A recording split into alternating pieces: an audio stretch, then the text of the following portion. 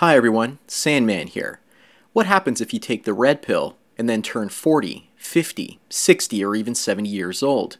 What happens when you've already raised a family or are finishing up the process when you realize how gynocentric culture works and that your wife will never change? And that for the rest of your married life, you will have to listen to her, deal with her outrageous demands, and accept it. Otherwise, you'll have to go through a messy divorce.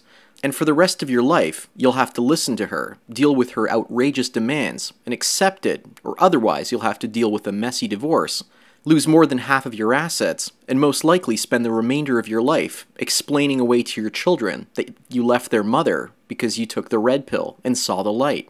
Do you really think your children are going to forgive you for leaving their mother, or for spending their inheritance money on lawyers in order to leave your mother in the first place? Especially if there's no real reason for you to do so. So many men in this position figure out that it's just cheaper to keep her. Staying in an unhappy and unfulfilled relationship for the sake of keeping your money, your friends, and your children around is basically a fair trade-off for many men that consider leaving their wives later in life.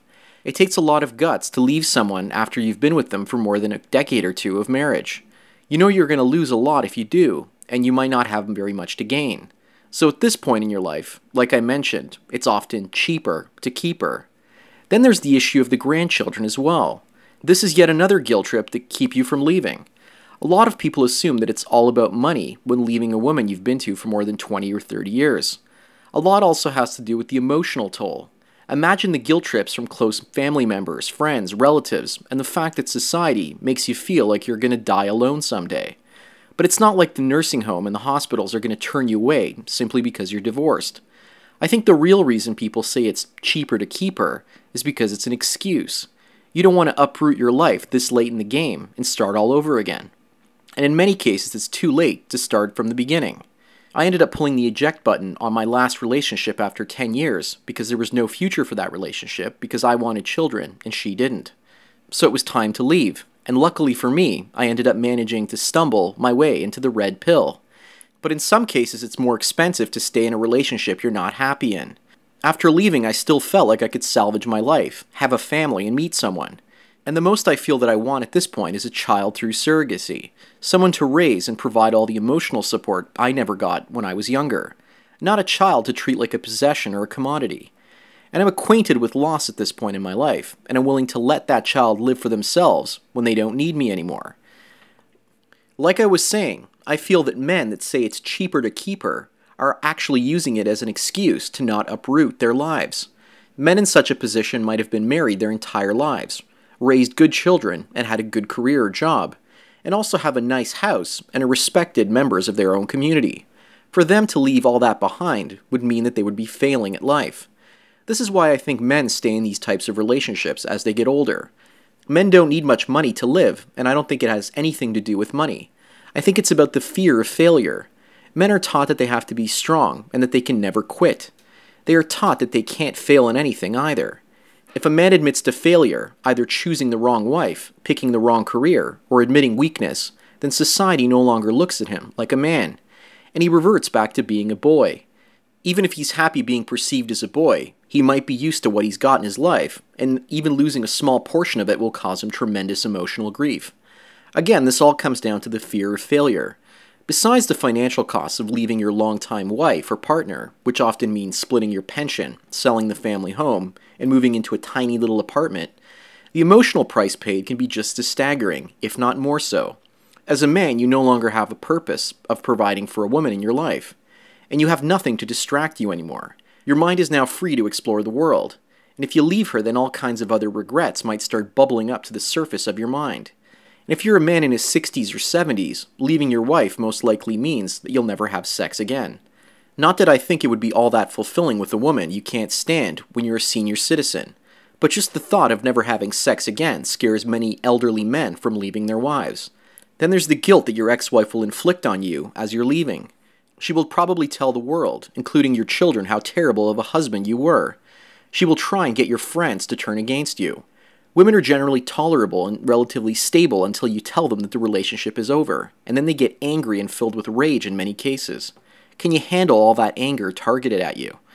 We often say that 70% of the time, it's women that initiate the divorces in our society. But I wonder how many men would actually end their relationships and marriages if they were the ones to get the children, alimony, child support, and the family home. It might be higher than 70%, perhaps 80, or maybe even 90%. The rates of divorce initiated mostly by women make it appear to the rest of society that 70% of divorced men are no good. And we live in a democracy after all, so if one side gets 70% of the vote, so to speak, then it automatically invalidates the opinions of the other 30%. Their voices don't seem to matter anymore. Society is saying that women matter and that men don't.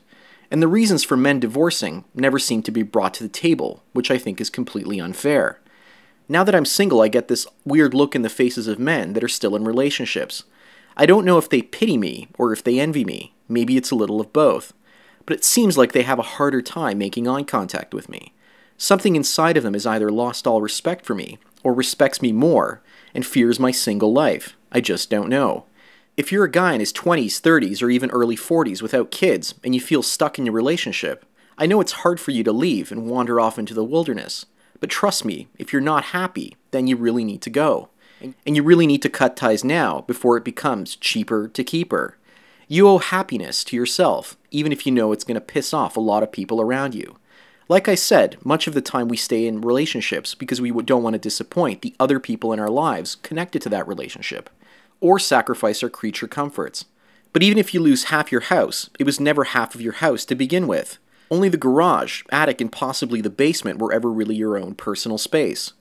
If anything, once you leave, you'll have your own place and your own space, and she's going to have to be downsizing because in all likelihood, she will have lost her willing and able slave, i.e. you, to fix the plumbing, mow the lawn, clean the eavesdrops, and if you lived in a house with her, then she'll probably have to get a smaller place. So her personal space will effectively be cut in half, while your personal space will probably grow by over 100% because the entire place will actually be yours. And you don't need fancy furniture to fill your house either. Most guys I know keep the same furniture for 20 to 30 years and buy stuff that lasts and avoid the cheap IKEA crap. So odds are you'll never have to redecorate, and you can basically do the renovations in most cases right the first time and never have to do them again. I hope I've been able to convince everyone that deciding to leave a woman after more than a few decades involves more than just a monetary part in the equation. And just because most men don't want to talk about their feelings doesn't mean that we don't have them. We simply bury them down deep inside. Anyways, that's all I've got to say on this topic of cheaper to keep her. I'd like to take the last bit of this video to talk about how a man is supposed to leave his wife after his kids are gone and enjoy the single life if he decides to take the red pill that's ahead of him. First of all, make sure you start putting money and precious metals aside in a secret place long before you decide to leave. Also make sure you don't buy a dog or any other pet with your significant other. You'd be surprised, but I have two friends that are absolutely in miserable relationships because they worry about their dogs. They worry about how the dog will feel if they leave. To them I've said, what about you? The dog will probably be dead in 5 or 10 years, and you probably won't be. What then? Will you leave then, or will your girlfriend and you buy another dog so you'll stick around for another 10 years? Women know that if a man loves her, he'll stick around. But surround a man with babies and animals, and he won't be going anywhere anytime soon. After all, look at all the new dependents you have to take care of, and make yourself useful as well.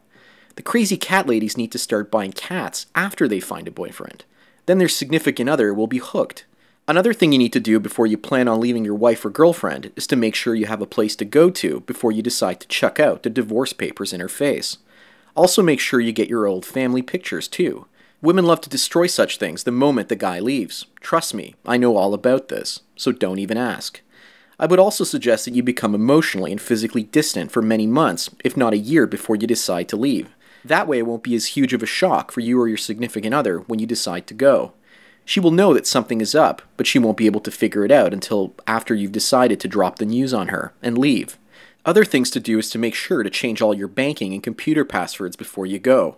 Also make sure you get anything and everything that means something to you out of the house before you tell her that it's all over. All those movie scenes where the woman is dumping a man's clothing into the street have a funny way of coming true. So if you don't want to be the guy getting dishes and shirts thrown at you in the middle of the street, then I suggest you take the things that mean something to you before you go. Also do it in a cold and calculated way, like so many of the women that we hear do it as well. Think of it like quitting a job, and in many ways, it's very similar to quitting a job. Anyways, there's another video in the can. Thanks again to everyone for taking your daily dose of red pills. So enjoy the rest of your day, and cheers.